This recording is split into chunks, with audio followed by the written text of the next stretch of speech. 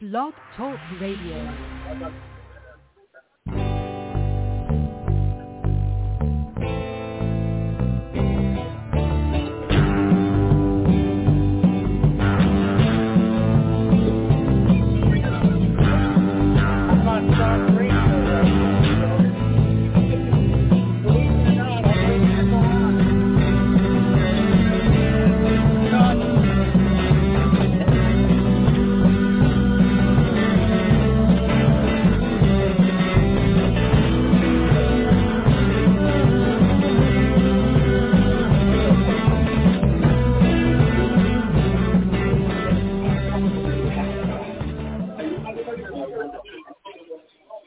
Hello, you Turnbuckle Turmoil fans. This is QT running the football today, along with Sun Guy and Mr. Wayne Palmer.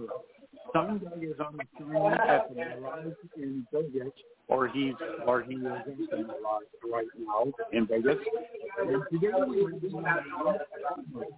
we're a photographer extraordinaire, and he is from the great state of Ohio. Mr. Palmer, welcome to the show. How are you doing? I'm at a wrestling show right now, so you might hear a little bit of noise. And I'm going down in the basement where the training was held. This is the gentleman's last show, believe it or not. So I wanted to make sure I was there because I was there from the beginning. Whoa, okay. All right. Now I can hear you real perfect. Oh, that's good. Okay. All right. Well, before I bring Sign Guy on, I have to ask you our standard first question that has been asked for over 10 years now. How did you get started in the crazy business of wrestling? Well, actually, I had, when I was in the Army, I used to take pictures, but I put the camera down for a lot of years because it broke. And when I went to Mexico back in the late 90s, I bought another camera. I started taking pictures again, and I started taking them in like at the backyard shows, the indie shows, the outlaw shows, called them. And one thing led to another. People saw my pictures, and they asked me if I'd take pictures at wrestling events. And then I moved up, and one thing led to another, and I've been doing it for about, I've been working for this one company for about 17 years now, Absolute Intense Wrestling out of Cleveland. I go to many shows. I go to West Virginia, Pennsylvania, but it's quite accidental. I just fell into it. Wow. Well, when opportunity knocks, you have to get it in a headlock. So goes the saying of a Greek philosopher. That's true. Then I went one step forward. I joined the professional organizations. I joined Cauliflower Alley Club and the Professional Wrestling Hall of Fame. And that's where you meet a lot of the wrestlers and the promoters and more of the professional people. But I'm more attuned to the indie people. But I've seen a lot of indie people go up to that. They're on AEW right now and NXT. Guys such as Johnny Gargano, Candice LaRue, Shayna Baszler, Raymond Rowe, Eddie Kingston, to name a few. Okay, well, seeing as Sign Guy is on assignment at the Mirage right now, or he might be in a coffee shop, I'm going to turn it over to Sign Guy so he can ask his questions. Sign Guy, what questions do you have for Mr. Palmer? Oh, thank you, QT. Mr. Palmer, welcome to the show. Yeah, you can call me Wayne. All right, Wayne. My first question for you is, if someone were to want to get into wrestling photography right now, what advice would you have them as far as what equipment they would need and how they would maybe introduce themselves to the right people to get into that type of work? Well, what I would suggest is an inexpensive digital camera such as a Canon, Nikon, Sony, I started taking on film, and it was very expensive at that time to develop the film. I love digital stuff. And what you do is I put most of my pictures on Facebook and get a following on Facebook. That would be my suggestion. And show the wrestlers the pictures you took of them, especially the indie guys. It's pretty hard to do it with the, WWE people and NXT people. But, I mean, a lot of these indie people are going to be at AIW and NXT if they happen to stay around.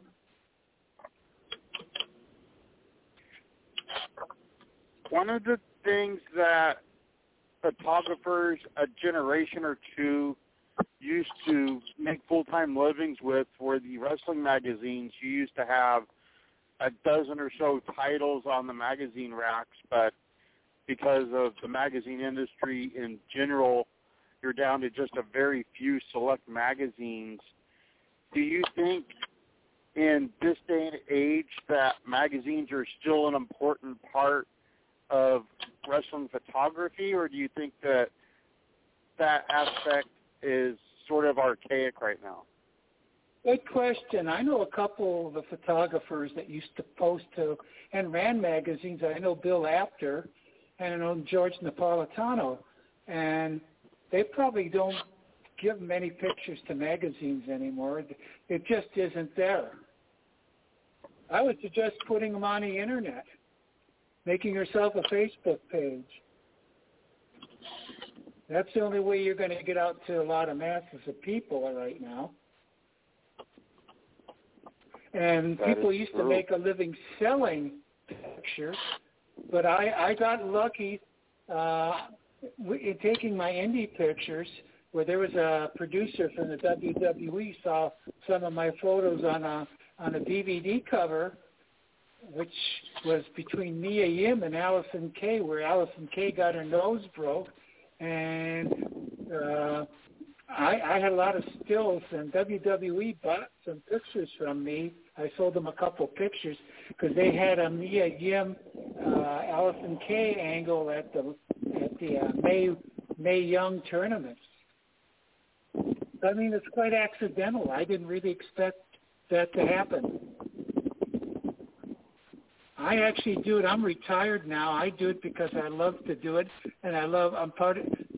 Actually, right now, wrestlers are part of a big family, and they try to watch out for each other, and you try to be respectful to most of them. Don't act like an a-hole to them. Now, speaking of that, I know on occasion sometimes photographers will inadvertently get in the way of a wrestler where they will get an unflattering shot that circulates, something like that, sometimes at least to harsh feelings. Have you ever had a wrestler get especially angry at you for any reason during the course of your career? I had a couple of ladies because, you're taking pictures of, their butt and everything, where they asked, I can remember on 2 occasions, 2 different gals asked me to take pictures down, and I did. You just take them down. What else was on my mind? Yeah, that's basically it. And a lot of times, the funny thing about wrestling pictures is most businesses, you have to get model releases. In wrestling, people don't get model releases. So basically, they could tell you that's their pictures if you're taking of them.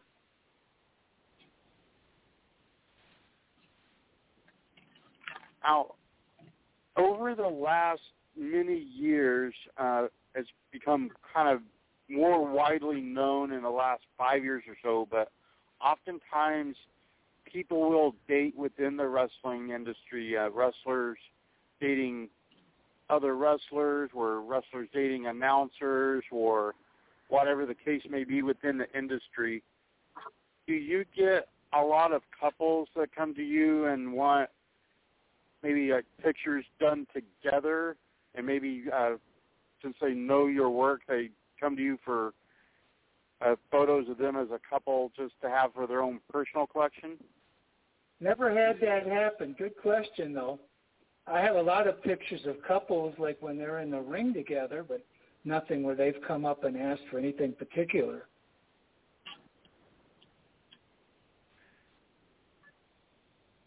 One of the more challenging matches in a lot of ways has been one that is always very popular with fans, that being the Battle Royal. I'm sure it presents some challenges for photographers to do that, especially if they are at ringside with bodies coming over the top rope from every direction. Do you personally enjoy doing photos of Battle Royals, or do you see that as a bit more of a challenge? It really is a challenge. I try to pick one side of the ring and get the action on the ring, and I'll sit back, probably back by the rail. One thing about wrestlers, though, especially when you're taking pictures of them, they know where you're standing. They'll try to avoid you. So you don't move around. And if you move around, the chances of getting hit are more likely than if you stand still. That is actually very, very true. I've had wrestlers come within inches of hitting me, but they didn't. So, well, I've been hit by a couple of wrestlers, and they didn't mean to do it, and they apologized. So, it works the other way. But Battle Royals are more challenging, but I like watching them because I like the action of a Battle Royal. And that's probably one of the most dangerous matches in wrestling, really, because you don't know whether you can get blindsided by somebody or, that you're not ready for be hit. That is confirmed. It is a dangerous match. Now, when wrestlers come to you and they are wanting promotional photos done, do they ask you on input as far as what gear they should wear or how they should be standing, that type of thing, or is all of that up to the individual wrestler if they come to you for promotional photos? That's up to the individual wrestler.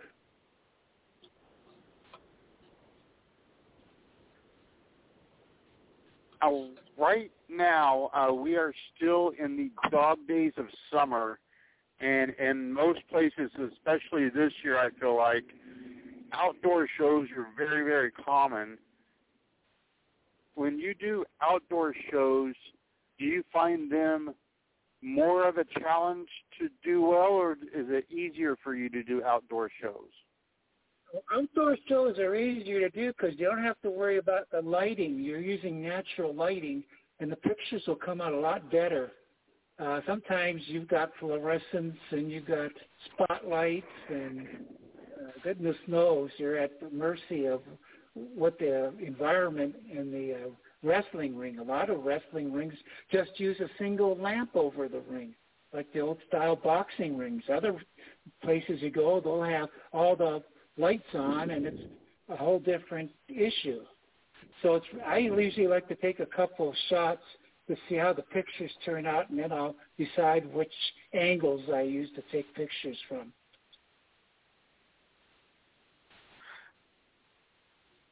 Obviously, the most important thing for a wrestling show is the wrestling ring, and especially on the independents, wrestling rings vary quite a bit as far as the size of the ring, how tall or short it is, the collars they use, the type of turnbuckles that are used. There's a lot of variances in it. Do you have a particular ring that has been your favorite ring to use in photography? The shorter the ring, I didn't have to run around as much, because when you got a 20-foot square ring, run around from one side to the other, it's different. If you're working on a 16-foot ring, you got 4 less feet to run, especially a lot of times I could tell when wrestlers were going to make certain moves, like when they were going to go off the top rope. I tried to get in position to get them diving, and so there was a lot of movement. Right now, in the age of my life, I sit down more. I let the younger people do it. I'm not a young guy. I've been doing this since really 2005, so 15 years. So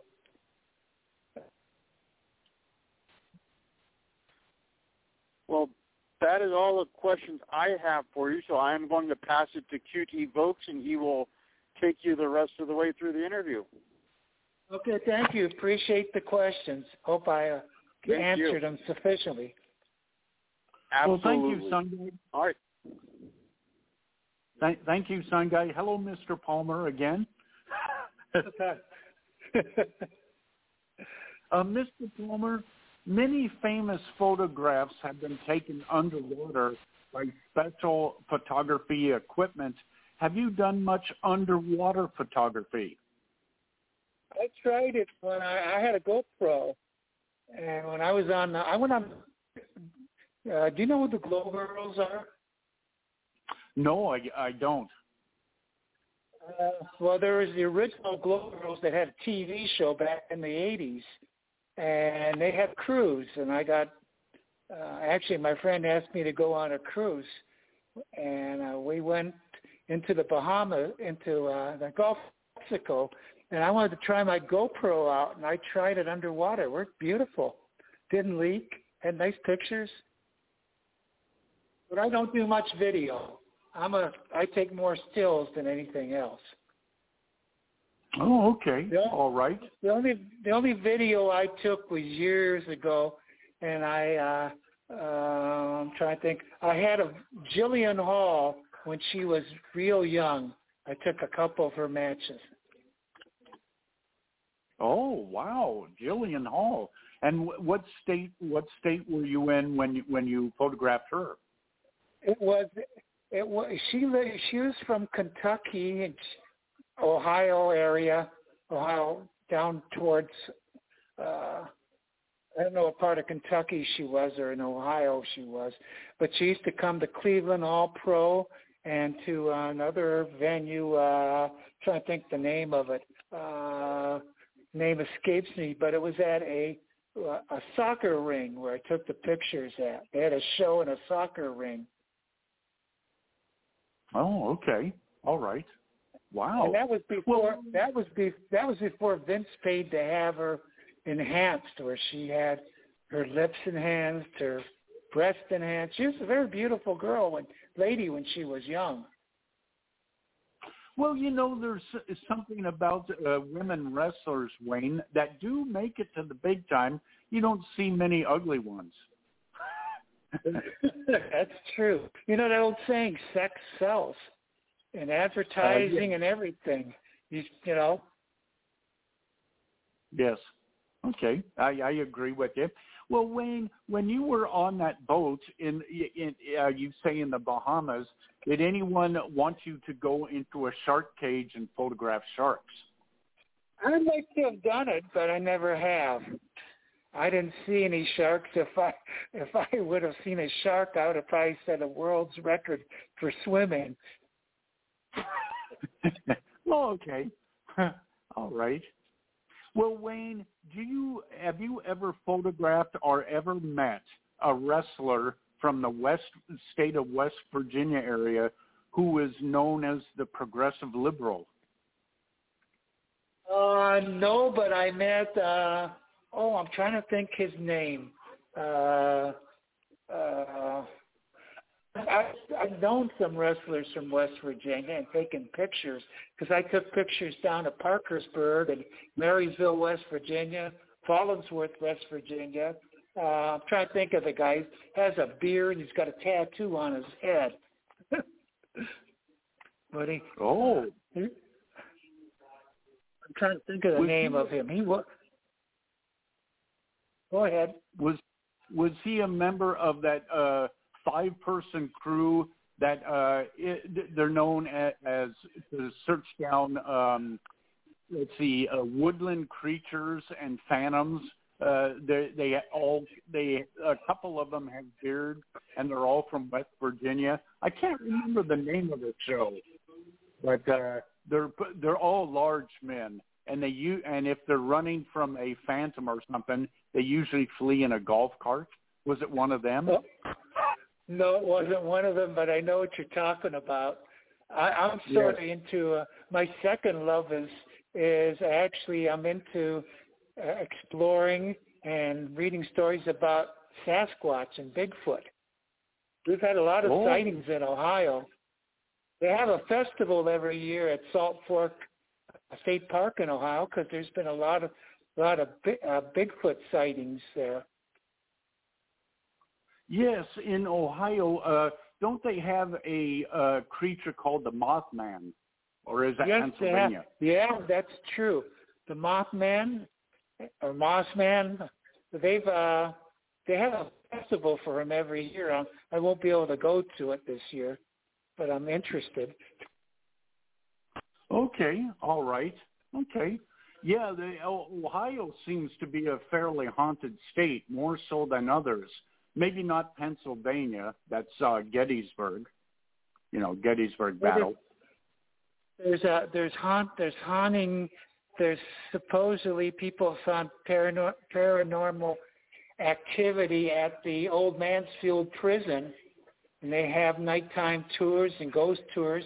I am going, when I come back from my vacation, I am going to the Allegheny State Hospital. It's called the Lunatic Asylum in Weston, West Virginia. There's supposedly apparitions in there, too.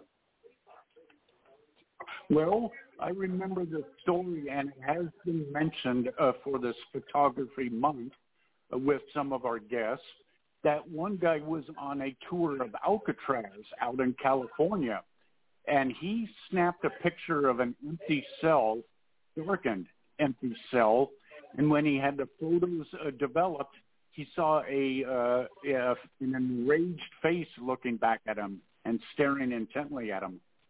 Alcatraz. That would freak me out. I've been in Alcatraz. When I went to San Francisco a few years ago, I went in there to take a tour. Now they're having nighttime tours, I was reading. Oh. That would be interesting. Yes. And they also have a haunted aircraft carrier parked near Oakland, California. Actually, it's Alameda, California. The Yorktown, and it was a World War II aircraft carrier that got hit by a kamikaze, and they have tours of the Yorktown, and several people have seen men in World War II khaki uniforms climbing up and down ladders.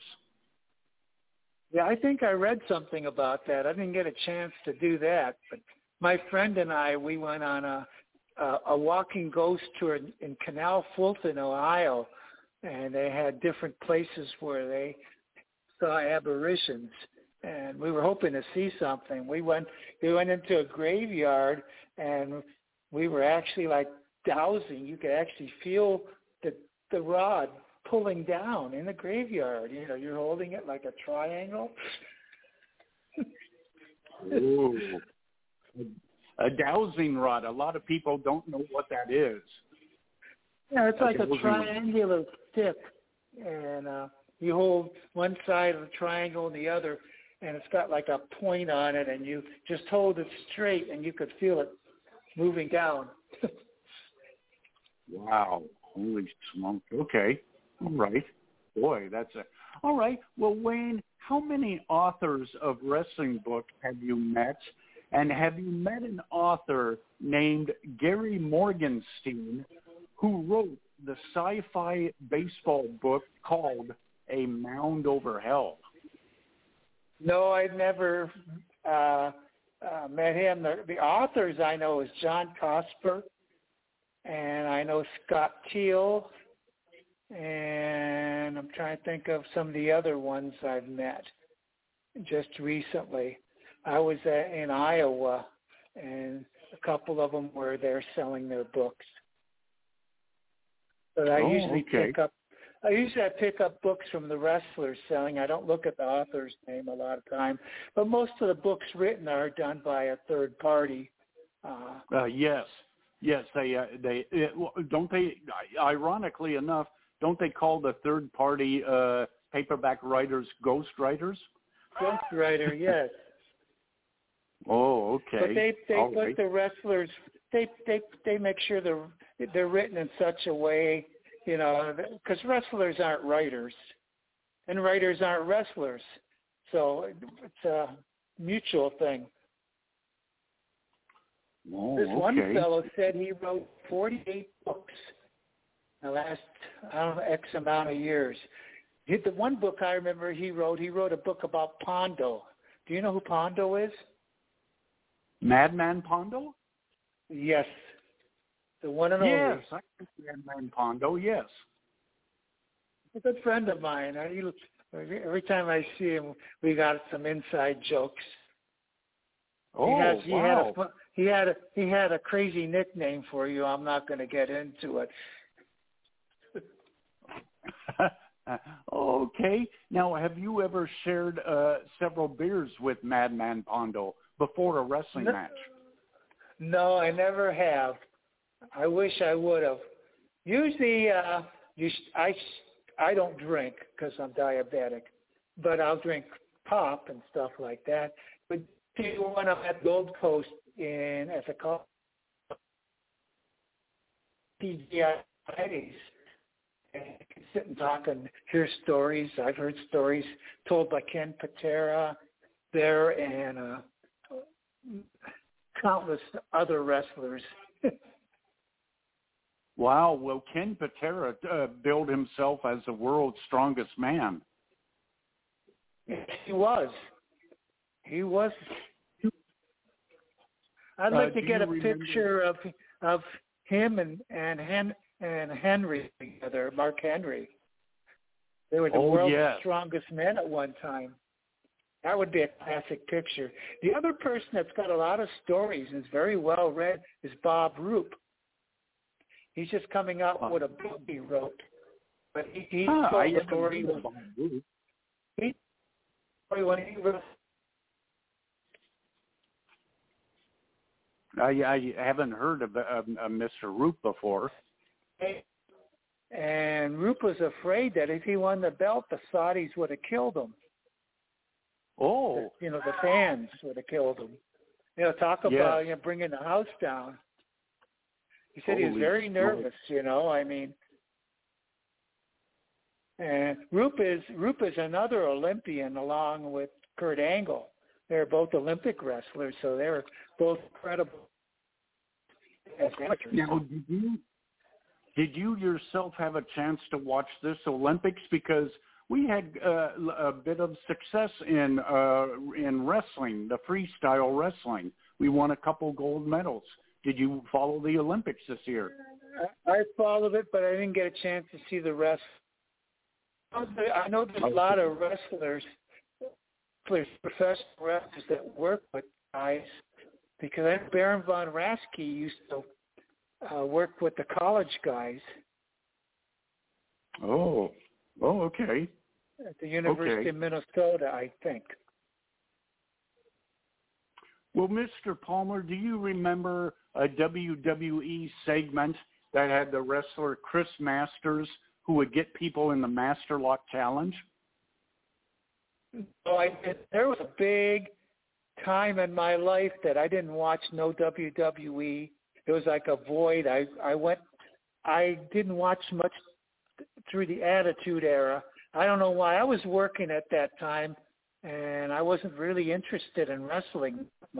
I became wrestling when I started following the indie wrestlers, and I started following them because I saw an ad in the newspaper about a wrestling show. Okay. And I used to work a lot of overtime at my job, and then they quit having the overtime, so I wanted to find something to do with my Saturdays or Sundays, especially Saturdays, and there was a lot of shows on Saturday that time. But that was before the internet. I mean, the internet now, you can find any show going on there's websites that are telling where all the shows are. At that time, it was just hearsay and magazine articles, on the back of a magazine.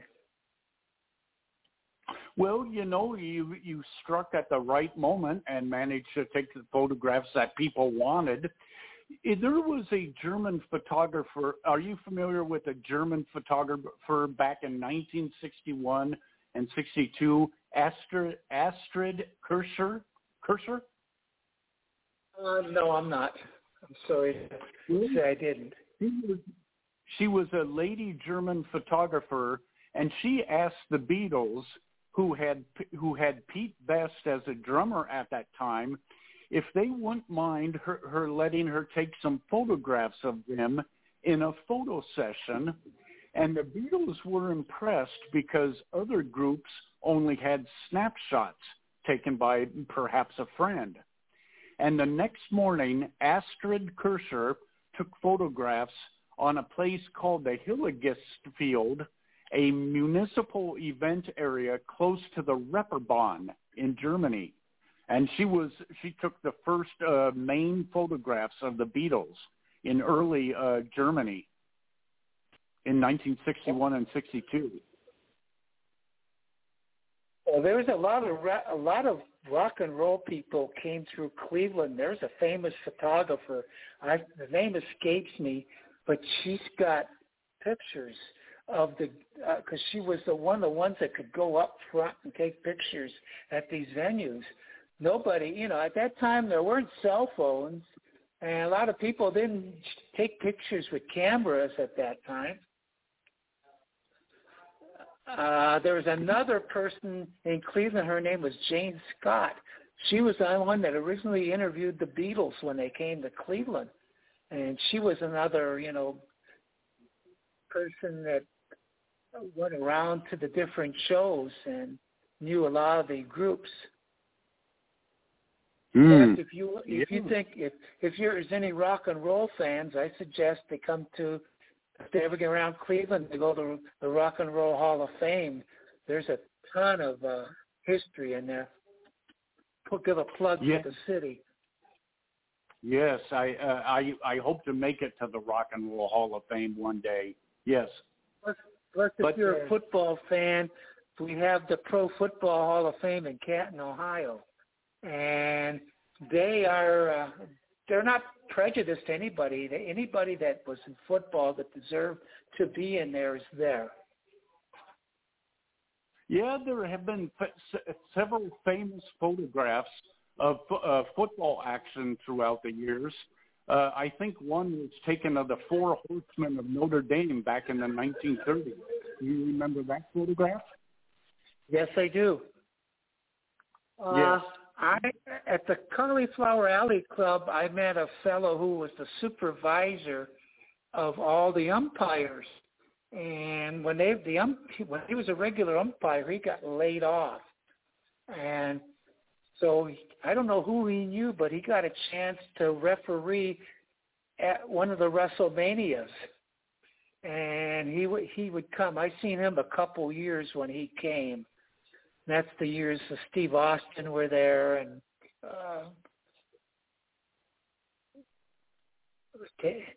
Steve Austin came unannounced. The only one person I'd like to see come unannounced, and his mother comes quite often, is The Rock's mother. Oh, okay. Yes. Now, she'd be an interesting person to me. Yeah, the point is, if they ever announced him coming in, the place would be mobbed. They'd have to do it, sneak him in the back way and have him, give an induction, be at the induction ceremonies. That's coming up in September, the Cauliflower Alley Club, and I'm looking forward to going to Las Vegas. Now, have you yourself, are you a good cribbage player? Because the Cauliflower Alley Club is known for its cribbage tournaments. I'm not my dad used to play cribbage with the guys at work, so I know how to play cribbage. We wanted to change it, and we suggested, but they didn't listen. We wanted to do a hold'em poker tournament where you'd buy in, and all the money raised would go to their benevolent fund. Hey, now believe that's it a or good not, idea. believe it or not, Cauliflower Alley Club isn't just a fraternal; it's to help wrestlers who are down and out, who can't afford to, have medical bills or can't pay for the rent, and they've helped out quite a few people. They don't really advertise that; they sort of keep low key on that. In fact, I helped bring a couple wrestlers into Cauliflower, or me and a couple other fellows donated money for their plane flights. I'm not going to mention no names, but they're very appreciative of the fact that we took care of them. Well, who I heard was a good cribbage player was Andre the Giant. I never did. I only seen Andre in person once. The other good cribbage player was Dick Beyer, Dick the Destroyer, and his son is a good cribbage player. Oh wow! Okay, all right. What was your impression of first seeing Andre the Giant? What was your impression? I couldn't believe a man had a head that big. Well, okay. Huh. I mean, it was unbelievable how big he was. I mean, this is before I was even taking pictures. This was at a WWF wrestling show in Akron, Ohio, at the Jar, the James A. Rhodes Arena, and they had a traveling WWF show.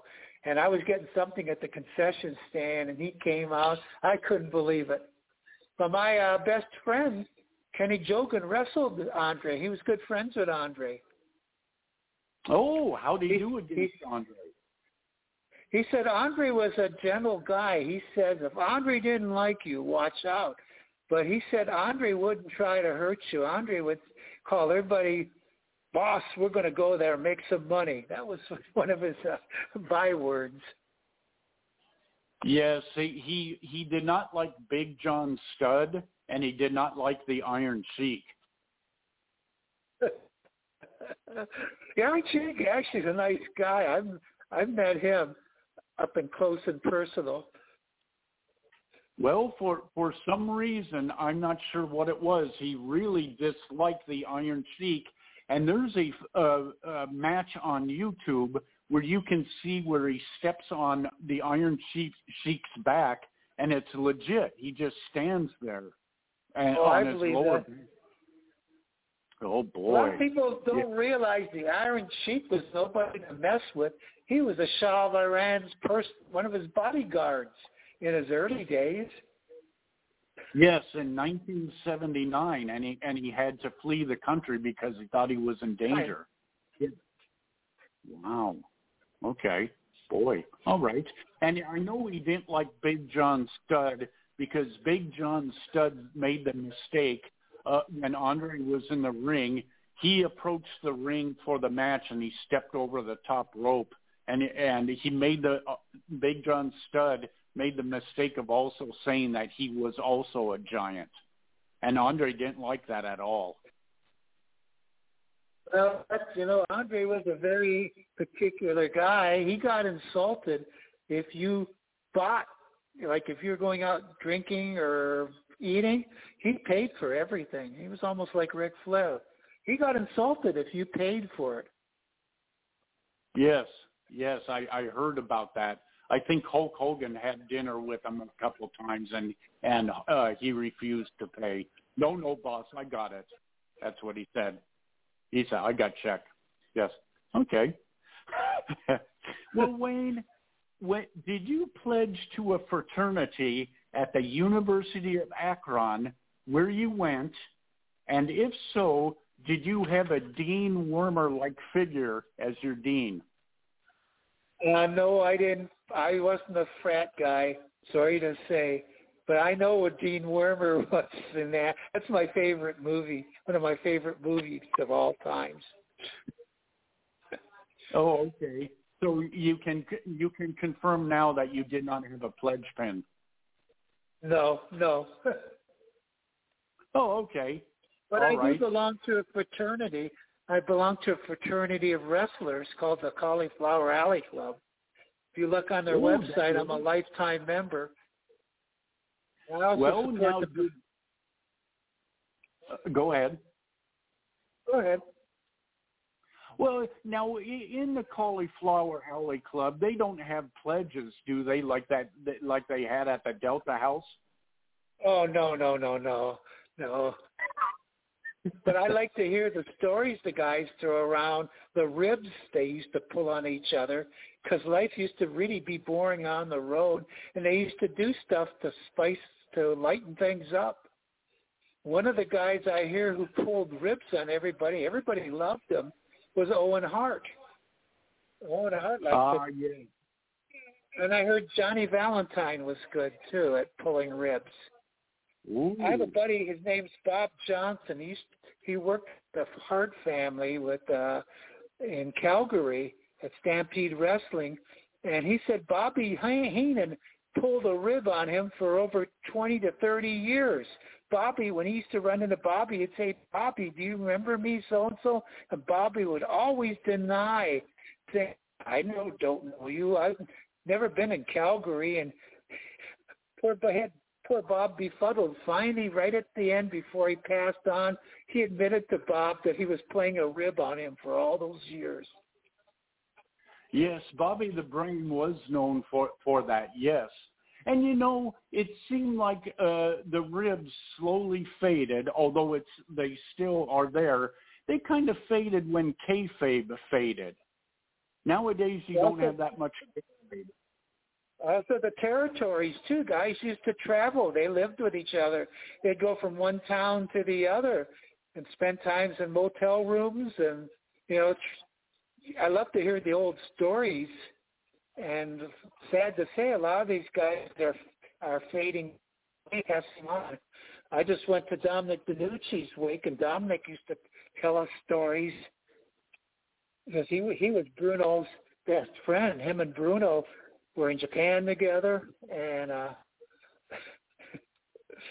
there's probably some I couldn't even tell on the air. Oh yeah, some of them got kind of racy. There were kind of like a wrestling groupie involved. Yes. Yes. Wrestling groupie. Or they call them ring rats. Yes, ring rats. Yes. There were several wrestlers who were young to the circuit that were set up in their hotel room, and they acted like there was a jealous husband outside the door, and some of the wrestlers had to escape through the window. That's great. I remember Tony Schiavone telling a story when he first met Ric Flair. He was at one of Ric Flair's parties, and he says, "Rick wants to talk to you. He's in the bedroom." He says, "Yeah, go in the bedroom." He said, he opened the door, and Ric Flair is standing there naked. Oh boy, that can turn a guy kind of pale. Yes. Right, he said that's how he got indoctrinated to Ric Flair. J.J. Dillon, who I'm very good friends with, tells stories that they lived like rock stars. He said Ric Flair used to, that's true with the women and everything else. They used to party, and he said they used to party all night long, and then he looked like he would be halfway, dead, and 5 minutes later he's wrestling in the ring. Yeah, Ric Flair doesn't have that saying about limousine riding for nothing. That's true. Yes. And Ric Flair had recovered from a broken back in an airplane crash. Did you hear about that? Yeah, I know about that. Wasn't that the one that killed Greg the Hammer Valentine's father? Didn't kill. Wasn't Greg the Hammer's father in that plane also? Oh, I'm not sure on that. I'll have to. But Johnny Valentine got hurt too in a wreck, and it was never the same afterwards. I'll have to check on that. I will. That's my homework assignment. Yes. Oh, okay. I could be wrong though. I'm wrong most of the time. Wow. Okay, well, Mr. Palmer, can you tell us about what year you joined the Army, and did you take any photographs in boot camp, or did they allow you to? Boot camp. Well, we did at the end. I bought a Polaroid camera and took a few, when we were graduating. That's the only ones. We didn't really take it when we went out on training. And the only cameras we had were film, and like I said, I bought a Polaroid, and I took a few. But I don't have that many pictures of. The only pictures I have is I have a couple of yearbooks from the Army. I was drafted in 1968, and I served till 1971. Like a dummy, I re-upped for a year, but I got the schooling I wanted, and I had fun. Actually, it worked out well.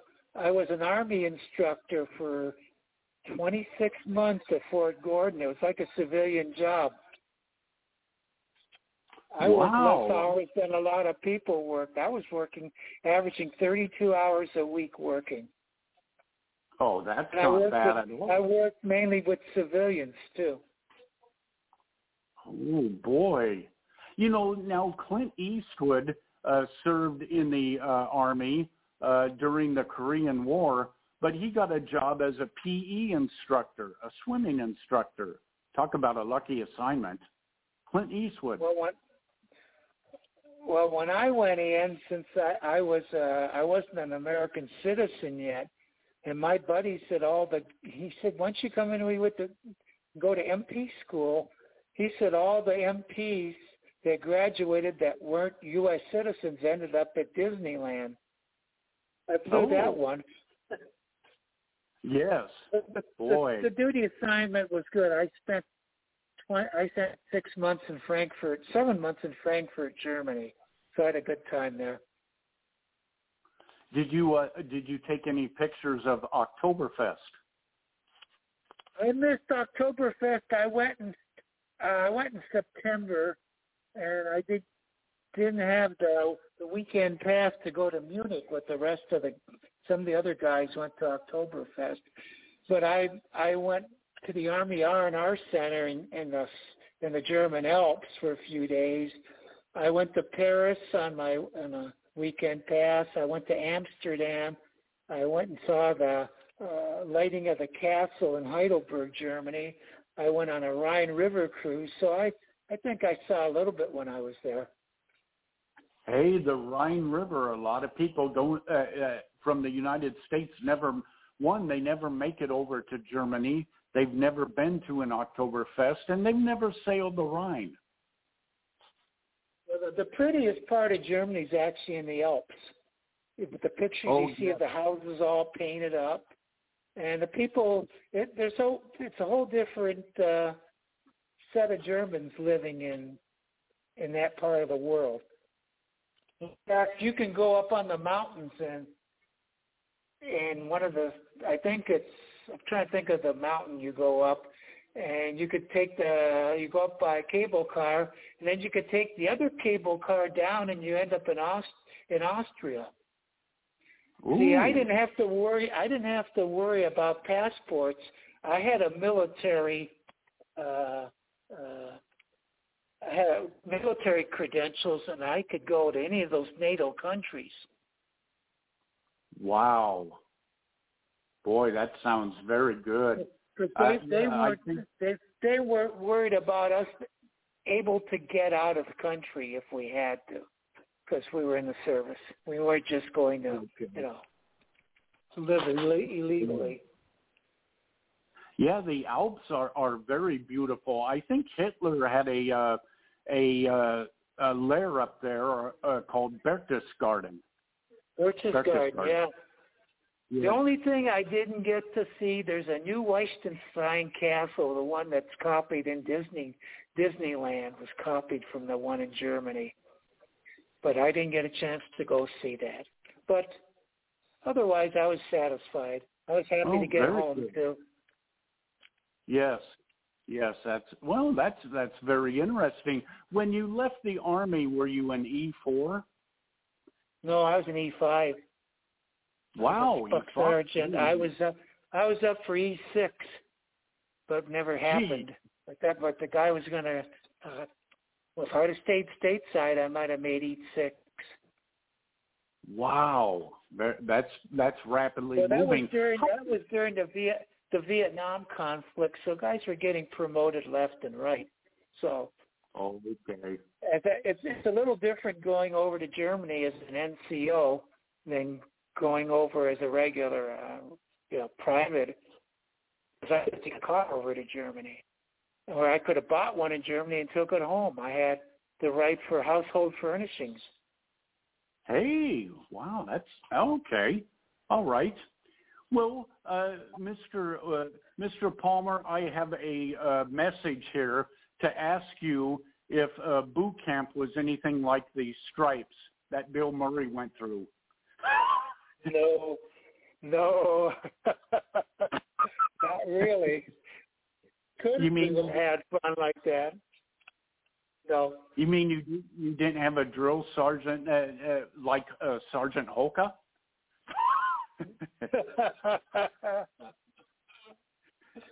We had a drill sergeant like Jack Webb. Oh yeah, he was in a movie called The DI. Yeah. And actually, our basic training wasn't the worst. The Marines was the hardest. Army, Navy was second, and the Air Force was the easiest, or Merchant Marine. Yes, there's also Coast Guard boot camp, which is pretty tough. Coast Guard. But Coast Guard is one of the few military branches you can go to that you actually learn to do something. Because a lot of Coast Guard people get out and get jobs on these merchant ships, and it's a good paying job. Yes. There was several famous people that went through and were served in the Coast Guard. One that served in the 1930s was the heavyweight boxing champ Jack Dempsey. Did you know he was an officer in the Coast Guard? No, I Jack didn't. Dempsey. Yes. The other person I knew that was an officer was Otto Graham of the Browns, was in the Coast Guard. And I think he was an officer. Oh, Otto Graham. He was at the Great Lakes Naval Base. I don't know where it's at, up around Chicago. I don't know whether he was in the reserves or regular, but he was in the Coast Guard. There's pictures of him in an officer's uniform. Wow. Holy smokes. And there was also Cesar Romero, the person that played the Joker in the original Batman series. He was a bosun's mate. The other famous guy that served military time was Roger Staubach. Yes. Yes, he graduated from the Naval Academy. From the Academy, yes. Yes. Okay. Well, Wayne, one last question before we wrap up the show. If you could travel back in time and be on the set of Seinfeld, who would you most like to photograph out of all the main characters? I'll like George and Kramer as a group, and the Soup Nazi. The Soup Nazi. I thought so. Okay. All right. Well, if you had a choice between David Puddy, Elaine's boyfriend, or Kenny Bania, the comedian that said Ovaltine, why don't they call it Roundtine? That's gold, Jerry. Gold. Which one would you prefer to photograph? I really have no choice, to be honest with you. Oh. Okay, I just love to be on the set and photograph them, and because they probably cut up, instead, some of the scenes are so funny. I don't see how they keep straight faces. Do you believe, Mr. Palmer, that you could match Elaine Bennett in dancing skills? Excuse me? Say it again. Do you believe you could match Elaine Bennett in dancing skills? No, not really. I love her dancing skills, though. I'd love to have seen her on American Bandstand. Oh, that would have been great. Yes. I've seen the look on Dick Clark's face. Or on Soul Train. Yeah. She might fit in Soul Train a little easier than American Bandstand. That might be true, yes. Boy, I would pay big money to see Elaine Bennett dance on those shows. I loved watching the dance segments on Soul Train when they had the line dancing.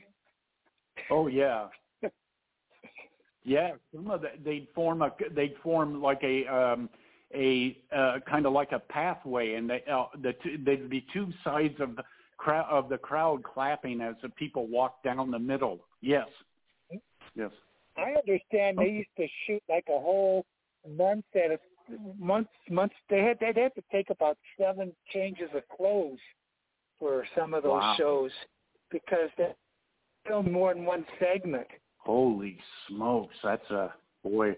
Yeah, a lot of people don't realize that there were shows like that out there that catered to dancing and music. Yes. Okay.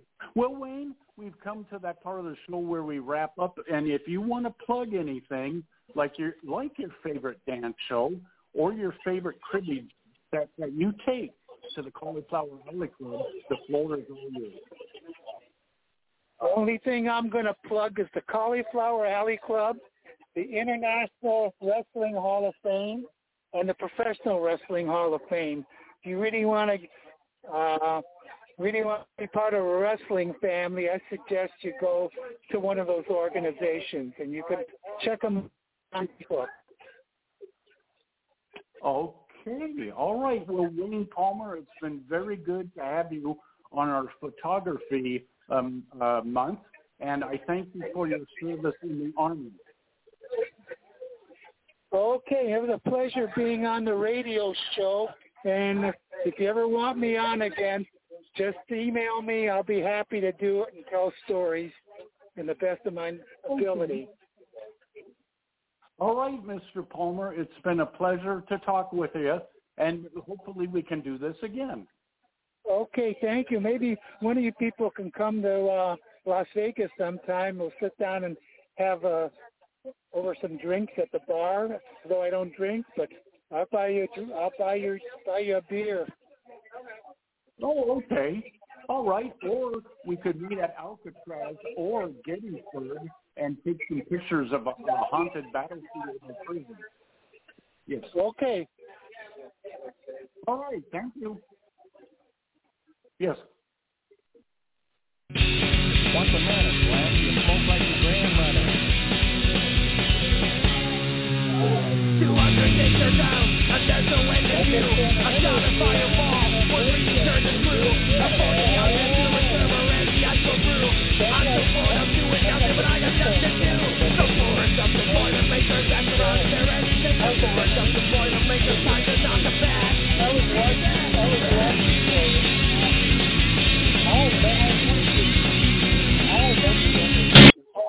But actually, the golden age is back when they had the older cars.